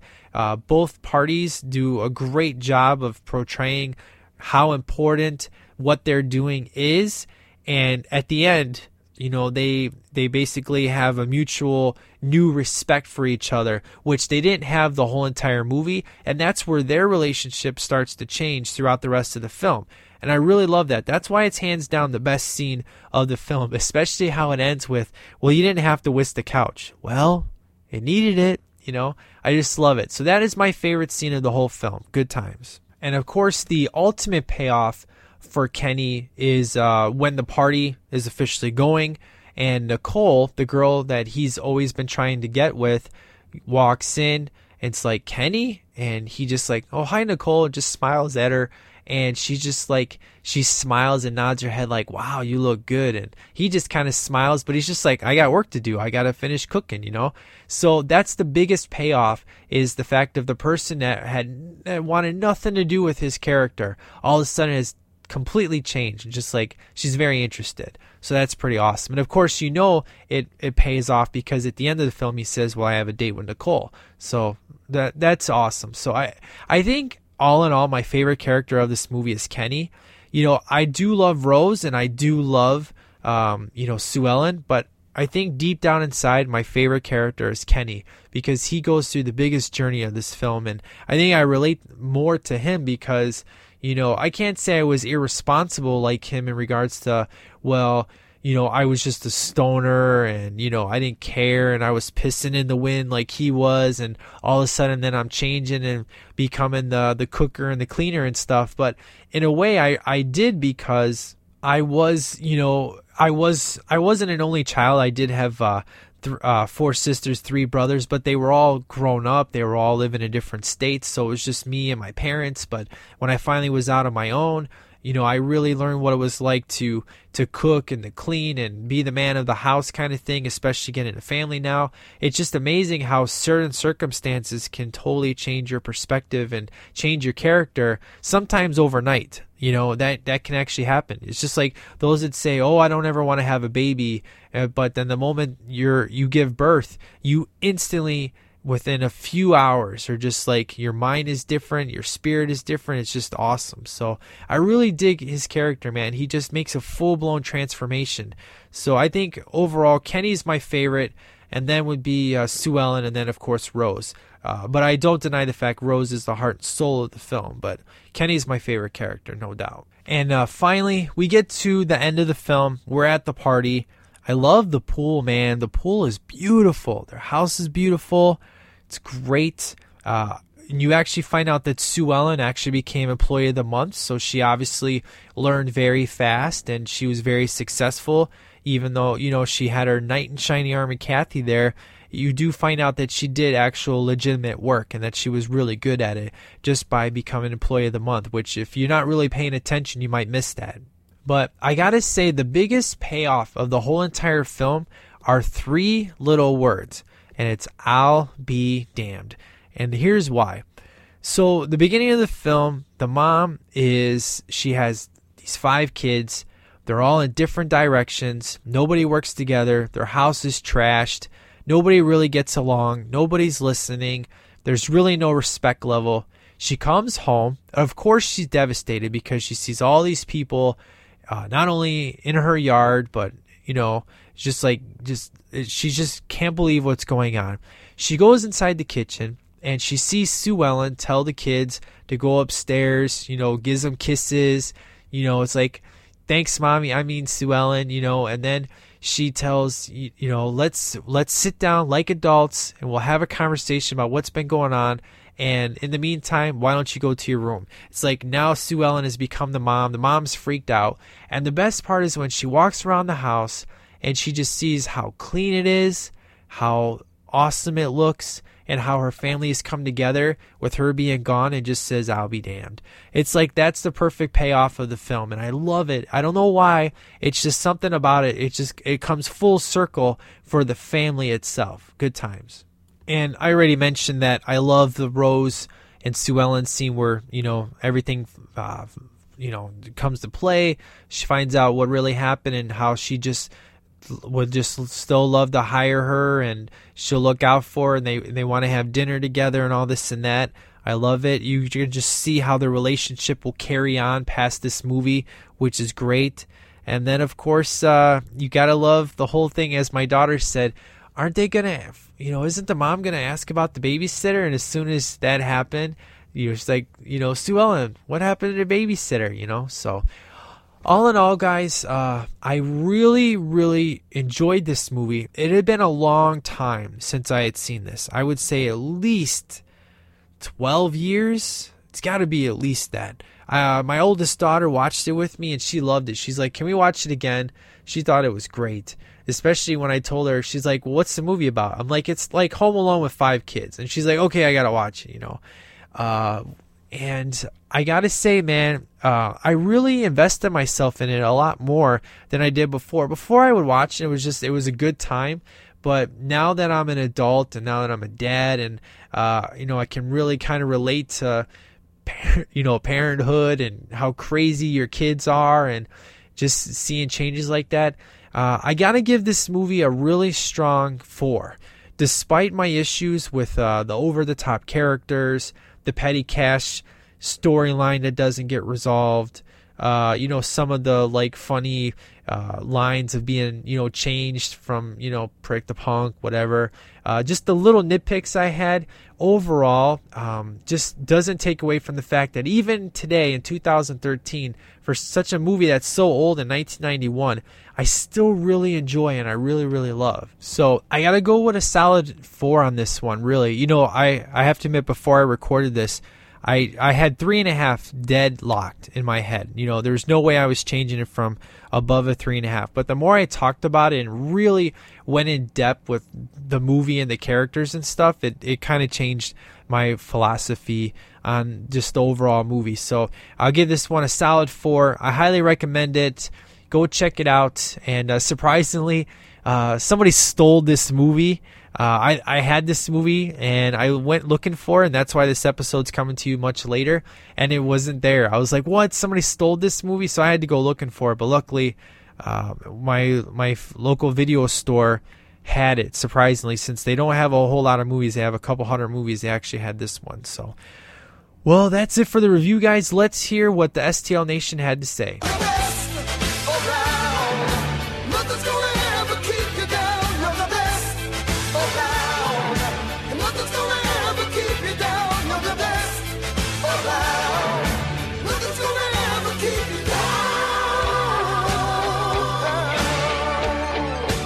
All right, I got a lot of emails for you guys. I got a new iTunes review, so this is very exciting, and I can't wait for you guys to hear everything. So our first email comes from Tawana Diversity Williams. Here's what she had to say. What is up, Masunis and the STL Nation? I hope everyone's year got off to a great start. The kickoff movie, Weird Science, is a great movie. I loved it, so I really enjoyed the review, guys. Been having fun with the movie quotes just like everybody else. Gary, your son. Don't threaten me, Al. Good times. Okay, now, Don't Tell Mom was one of those movies I first saw on HBO, which I believe I was the same as you. Every single time it came on, which didn't seem to be that often, me and my sisters would be glued to the TV set. Christina Applegate, who I only knew as Kelly Bundy, is perfect in the role of Sue Ellen or Swell.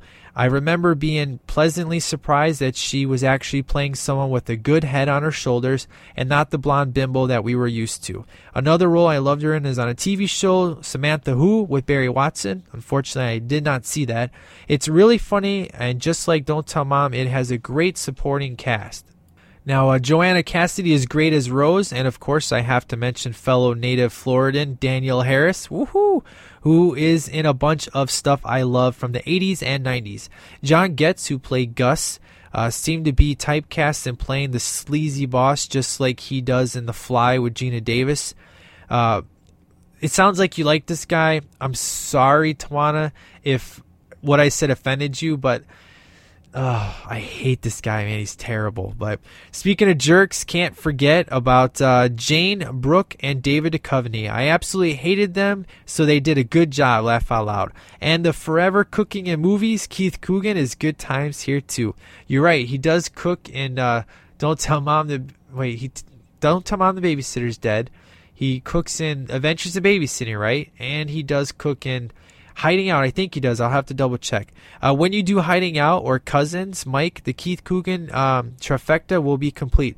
I do want to say, in regards to the next movie, before I finish off Tawana's email here, as you guys know, originally the next episode was going to be House Party, and then after House Party was going to be the start of the 2 series of Lethal Weapon, and then the Rocky series, and then Never Back Down, the true Karate Kid remake, and then go into the 100th episode. But nobody sent in any emails for House Party. I got one from Jameson. It was funny, but it was more of a joke than really talking about the movie. I know there's people out there that like House Party, but I put just out to the nation. I was just like, do you guys really want me to do it? And a lot of people were just like, yeah, it's okay. I like Friday better than I like House Party. Like me, I like Class Act way better than I like House Party. I don't want to do a movie that people don't want to hear. It's just like, this is a solo show. It's not like I can, I bounce ideas or thoughts off of somebody every episode.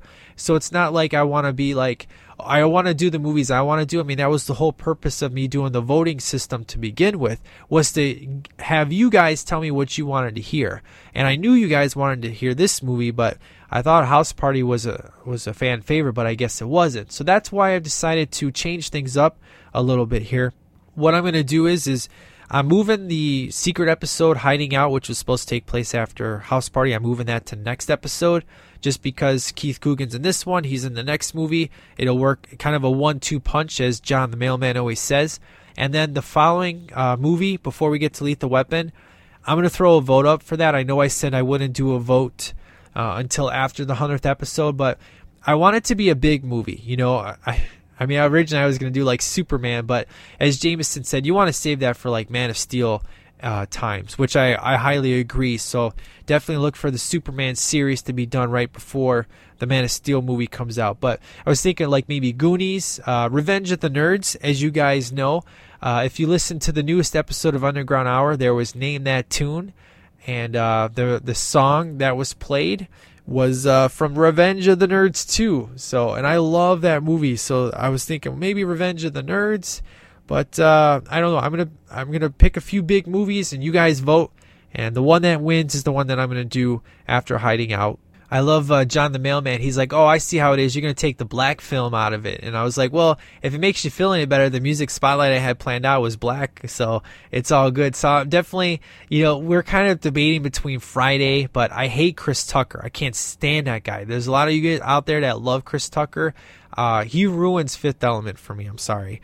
And Friday, I love Ice Cube. I think it's funny, but I'm like, do I really want to do a drug movie as my big movie before I go into the final 2 series before the 100th episode? So I'm going to think of a few big movies, throw it up on a vote. You guys decide, and we'll go off the majority vote, and we'll take it from there because, I want a big movie to do before we go into the last 2 series before the 100th episode. So that was kind of what I wanted to talk to you about, the kind of the change a little bit before we get to Lethal Weapon. And big movies, I'm thinking of like, Goonies, some kind of, action adventure kind of films, maybe Super 8, whatever. So, but let me finish up here. Tawana's email. She said, some catchphrases from the movie I can't stop saying for about a week each time I watch the movie is dishes are done, man. I'm right on top of that, Rose, and TV rots your brains. In the voice of that awful babysitter. Good stuff. All right, that is it for now. See you online. Take care. Diversity. Thank you so much, Tawana, for writing in. Always a good time. So the next email comes from John the Music Man. He's like, hello, STL Nation and Mike. This is a great film and lots of fun moments. My favorite quote was in the trailers. The dishes are done, man, as they were shooting them. But honestly, what cracks me up the most in the movie is when the drag queen stole the car. It's true. Liza Minnelli and Marilyn Monroe and somebody else stole their babysitter's car. That was hilarious. So he's like, John the Music Man. So again, sir, thank you so much for writing in. Always love hearing from you. And let's get to our next email here. All right, this next one comes from Jameson the Great. Good old STL proclaimed legend, Jameson. What is up, sir? He said, Mr. Masunis, I was so happy to hear that you were doing this movie. When this film came out, I was still completely hooked on Christina Applegate, and I rushed to see this one. What I loved was that at first her character kind of comes off as Kelly Bundy character, but quickly you discover she's much more than that. Her brother Kenny always cracked me up. Dishes are done, man. That's everybody's favorite line. It's funny. This movie is such a fun little adventure full of crazy characters and outrageous plot turns, but it has heart. Oh, and Christina Applegate. Keep it up, and I'm looking forward to the future episodes. Jameson, the self-proclaimed STL legend. So thank you, sir, as always, for writing in, man. Good times. All right, our next one comes from Lisa the Legend. She's like, hi, y'all. I'm not sure if I'm too late or not, but I couldn't not write in about this movie. First off, we're off to an epic start to 2013. Weird Science was awesome, followed by some great Underground Hours. I have to say they are getting better and better. Thank you. Thank you for that compliment. Yeah, it's kind of my goal is every Underground Hour to try to top the other one. Sometimes I do it, sometimes I fail, but as long as, you you're enjoying the new music you're hearing. That's awesome. Good times. Okay, so I'll dive into this movie. This was such a fun movie. For me, it was the first chance to really see Christina Applegate as more than just the ditzy blonde that she was famous for playing. I know Jameson isn't a fan of too many female actresses, but I really think she has held her own over the years. Now, I got to stop here. Jameson did hack into my emails. He did see this, and I showed it. I should say, he saw it, and he's like, "What? How is it I don't love female actresses?" All I said is that they weren't funny. So he's like, "I said that on Movie Mojo Monthly." He's like, "I love Emma Stone. I talk about her praise all the time. I just said they weren't funny." So there's a little clarification there. She says that as much as I remember her from Married with Children, she was in tons of stuff prior to that. I remember seeing her as a guest on Silver Spoons, 21 Jump Street, Charles in Charge, and even the cheesy Dance Till Dance movie, which such a fun movie to watch. I love seeing her take on Mrs. Junior Mom role in this movie. You got to see her get serious and struggle with all the drama adults with, but trying to remember she's just a teenager as well. I think what really made her stand out to me was her co-star Keith Coogan. Way to go. I mean, don't get me wrong, the younger brother, sister, and funny youngest were good, but Keith and Christina together were awesome. I highly agree with you. I thought they really brought an interesting dynamic to the movie. It was funny, serious, cheesy, and lovable, all wrapped into one. Enough of my rambling. You guys take it easy, and I'll see you in STL Nation. Take care, Lisa the Legend. So thank you, Lisa, so much for writing in on that one. And before I get to my final two emails, I wanted to, it's going to be a little bit before I do an Underground Hour. And on the newest episode of Underground Hour, I did a new segment, which was called Name That Tune, where essentially I play a song and I give you 3 clues to see what movie that the song is from. And the clip I did was 38 Specials Back to Paradise, which was the intro to Revenge of the Nerds 2. And a few people wrote in on that. The first one to write in was good old Larry. And he's like, "Hey, Mike, I'm in no rush, but I think the answer is that the song was from Revenge of the Nerds 2. No request other than keep doing what you're doing, kid. Have a good day." And he's talking about where if you guess the answer correctly, you tell me what song you want me to play for the next Name Your Tune challenge for the STL Nation. But he didn't have any, but he got the answer correct. So thank you, Larry, for writing in, sir. It's always great to hear from you. The next person that wrote in on the Name Your Tune was Lisa the Legend. She's like, "Hi, y'all. Okay, so I know I'm super late on this, but I finally got through to the latest Underground Hour. As soon as I heard it, within seconds, I said, nerds. I had to think and got Revenge of the Nerds. It is part 2. Not Shazam or anything needed. I'm just much of a geek. So now, mind you, when I got home, I did Google it to make sure I had it right with Revenge of the Nerds. I wasn't sure about the new segment, but I have to say you have already won me over. See ya in the music flow. Lisa the Legend." So thank you, Lisa. You got it correct. She didn't give me any song requests, so far I'm just going to pick the next tune for that. And final... Now, this one is from a new emailer. So we have somebody new, guys, in the STL Nation. And what happens when we get a new member of the STL Nation? Banzai, Danielson! Hey, Banzai! Banzai! Banzai! Banzai! Banzai! That's right. This comes from Ivan. Now, Ivan, he's definitely been, he's been there from the beginning. As he says, long-time listener, first-time email. I like to call him Professor X, or he says AK Ivan, only Ivan. And Ivan's always been, in the background kind of thing, kind of like Larry.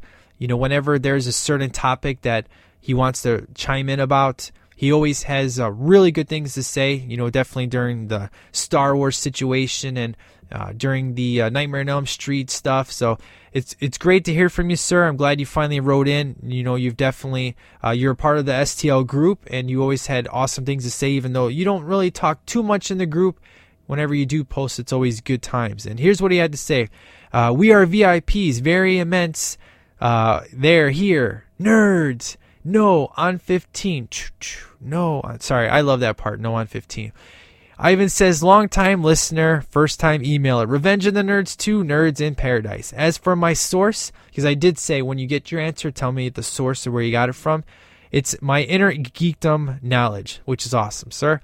As for my request, just another theme song to jog the brain. Professor X1, a.k.a. Ivan, only Ivan. So thank you, Ivan, so much for writing in, sir. As far as your nickname goes, I'm just going to go off of what you posted here, sir, a.k.a. Ivan, only Ivan, or Professor X1. So I like Professor X1. That's pretty cool. So Ivan, the Professor X1, good times, sir. So thank you so much for writing. I'm looking forward to hearing from you. And finally, we have another new member of the STL Nation. What happens when we get another member of the STL Nation? Banzai, Daniel-san! Hey, Banzai! Banzai! Banzai! Banzai! That's right. This one actually comes from Adam. Now, Adam, he wrote me an email after he submitted a iTunes review, and he had some pretty awesome things to say. Here's what he had to say. Hey, Mike Mac, I submitted a review on iTunes. I don't know how long it will take to be approved, but basically it said, I think you have the best single microphone podcast on iTunes, which that alone is just mind-blowing to hear somebody say that to me. I mean, it's pretty awesome. He said, you avoid the problems other single mics have, like being too short because the host can't fill more than a half hour, or being monotonous with no one to play off. Your voice is full of enthusiasm, and you keep things lively and informative, like revealing in the H2O podcast that if you know where to look, you can connect the movies to parts 4 and 6, which is true. That was an amazing bit of trivia and representative of the great stuff to be found on your podcast. I am now addicted to them, and I'm trying not to burn through them all at once. I hope you will do the Final Destination series sometimes, as I know you'd be awesome. Thank you, sir.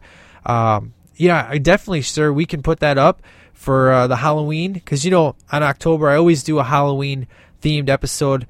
Year 1 was Halloween. Year 2 was Nightmare on Elm Street. So we could definitely do something like that. There's a lot of horror series for the October-ness that we can do, so I'm looking forward to it. He said, the only thing I called you in the review out on was, while I love that there's no profanity, the overuse of the word flippin' a couple dozen times in each podcast is a bit much, and anytime a description like that is used in excess, you veer into shark jumping territory. Well, I admit that I say flippin' a lot, which I think I haven't actually said it once on this episode, so that's awesome. I actually think I overuse the words good times, terrible. There's a few words that I catch myself like, you seriously need to stop saying that, Mike. You say it way too many times. But I will work on this, sir. Thank you for the feedback. I can see where you're coming from. Flippin' kind of does represent kind of, I guess, the other word. So I will definitely try my best to avoid using this. He did go on to say throw freaking in there a few times to mix things up, and you'll make the fans happy. That's just one quibble outside your podcast rocks and rolls. Especially love the Halloween and Nightmare series overviews. Thank you so much, sir. Keep up the great work, Adam, a.k.a. North of Eden. So, Adam, you are officially part of our STL Nation. So, Adam, North of Eden, welcome to the nation, sir. Thank you so much for this awesome email. And I'm going to go ahead and read your iTunes review so everybody can hear what you had to say. And by the way, if you have gone on iTunes and you've rated the podcast, thank you so much. Currently, I got 21 ratings so far. I got 18 5 stars. Some jabroni gave me 1 star, but, we've talked about that before. And then, I got 1 and 4 and 1 and 3, none and 2. So if you have not rated the show, hopefully you do 5 stars. That'd be awesome. But if you haven't reviewed it either, please do so. Just go on iTunes. I'd really appreciate it. But, Ivan was actually one of the last ones to write to do an iTunes review, which I read that then, so thank you, Ivan. But here's what Adam had to say. This is on iTunes. This was his review. The best single microphone podcast on iTunes, which, again, sir, I can't thank you enough for saying such kind words It's really amazing, and like I said, man, it makes me want to cry or something. I don't know. It's good. The title says it all. A lot of single mic podcasts struggle with either being too short because the host can't fill more than a half an hour, or become monotonous with when the host has no one to play off of. Mac puts out a consistent, entertaining podcast, and I'm very happy to have stumbled on by accident.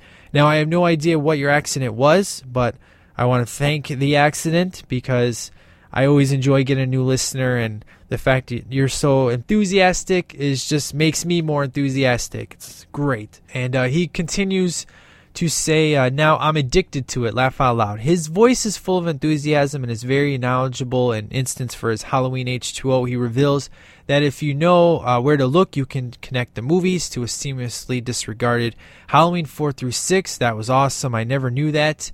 I definitely admit I've made some mistakes on various reviews before. I would be talking about somebody, but I would say their name wrong. So, of course, there's going to be some mistakes in my reviews. I apologize for that. Most of the time I can catch that. But if, we all make mistakes. We're all human. But I definitely thank you for your kind words, sir. I try my hardest, especially stuff that I love and I'm passionate about. I try to find as much info as I can and just really dissect the material that I'm watching.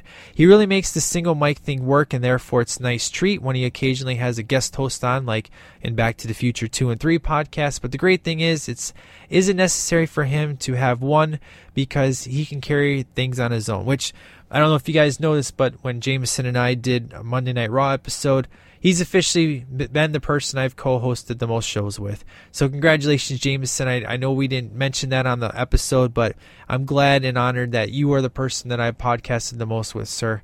And I'm looking forward to all of our future episodes together. But it's awesome to hear that people still like the fact that it's single podcasts. So that's pretty awesome.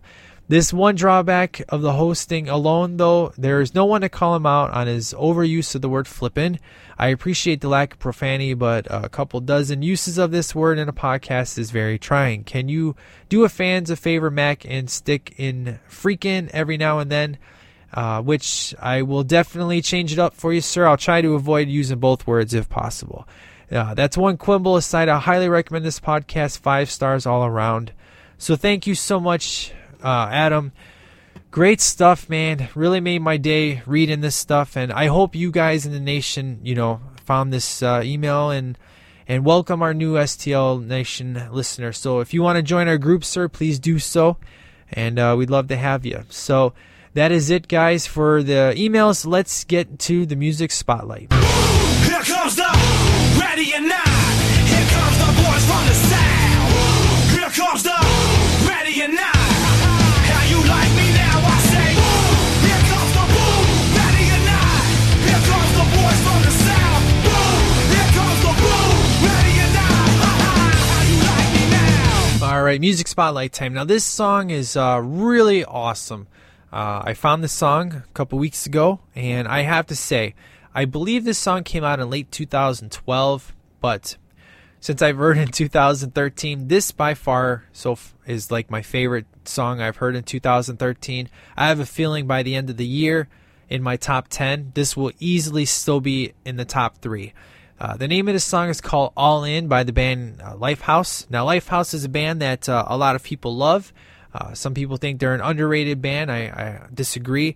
You'll probably know them from the tune Hanging by a Thread. These guys are great. I've never played Lifehouse yet on the show. I've had requests to do it. Well, here you go. This song is great. I love it.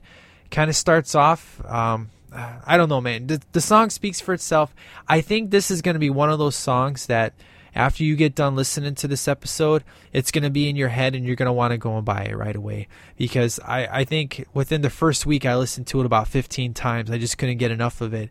It's a great song. It's called All In, and essentially, you can definitely tell it's a relationship song, and it's just really powerful words. And the chorus is just mind-blowingly awesome. So this song kind of has a slow start and just builds and builds, and well, it builds when you hit the chorus, anyways. But it's a great song. I love it. It's definitely a 10 out of 10 as far as my rating goes on the song. It's great. I hope you enjoy it. And that is it for the overall episode, guys. If you want to write in, please do so at sweepdelaypodcast@yahoo.com, or please CC the Gmail address at stlpodcast@gmail.com. Please review the show on iTunes if you have not done so already. I love to hear from you, so if you want to join the Facebook group, it's the STL Nation. Just look that up in Facebook. We'd love to hang out, talk, just have a good time. If you like the Underground Hour, the STL Underground Hour has a group as well where we just talk nothing but music. And if you have not checked out those shows yet, please do so. I think you'll enjoy it. At least check out the top 10 music spotlights that I've ever done. That's been my most downloaded episode in the past few months, has been that one. So it's been good times. And next episode will be Hiding Out with Jon Cryer and Keith Coogan. And this movie's great. And go out and find it if you haven't seen it before. I think you'll really enjoy it. It's Jon Cryer at his best. It's essentially a stockbroker that's hiding from the mob and goes back to high school. So it's really awesome. If you guys like wrestling, go check out the D2R podcast. Me and my friend Ryan and Jamie, we basically broke down the Royal Rumble, talked it up, and we're going to be having some arguments in the next couple weeks. They don't just talk wrestling, they talk every topic. But I just recently was on there a few times talking wrestling. So if you want to check that out, do so as well. And check out my other buds, my friends. You guys know the work. Jameson, Jason, all my guys. And I will catch you guys on the next episode. Hopefully that will be sometime next week. I'll throw the vote up for some of the big movies I was thinking. And then I'll announce it on the Hiding Out episode on the movie that won. And we'll be on the road to 100 with the Lethal Weapon series starting off and then rolling into the Rocky series. So I'm very excited. So you guys have a great week. You guys take care. Masunas out.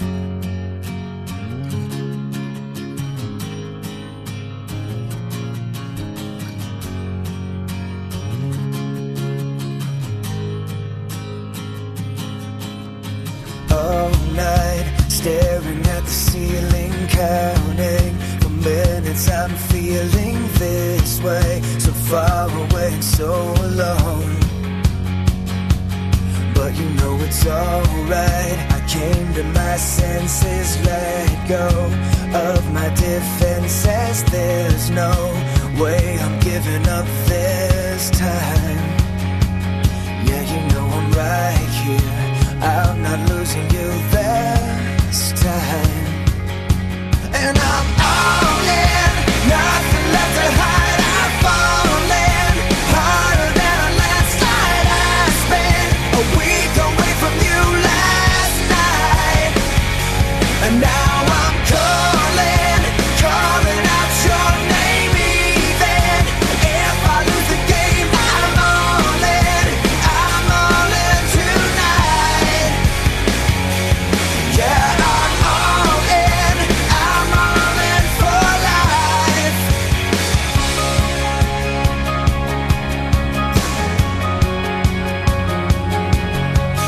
There's no taking back what we've got, too strong.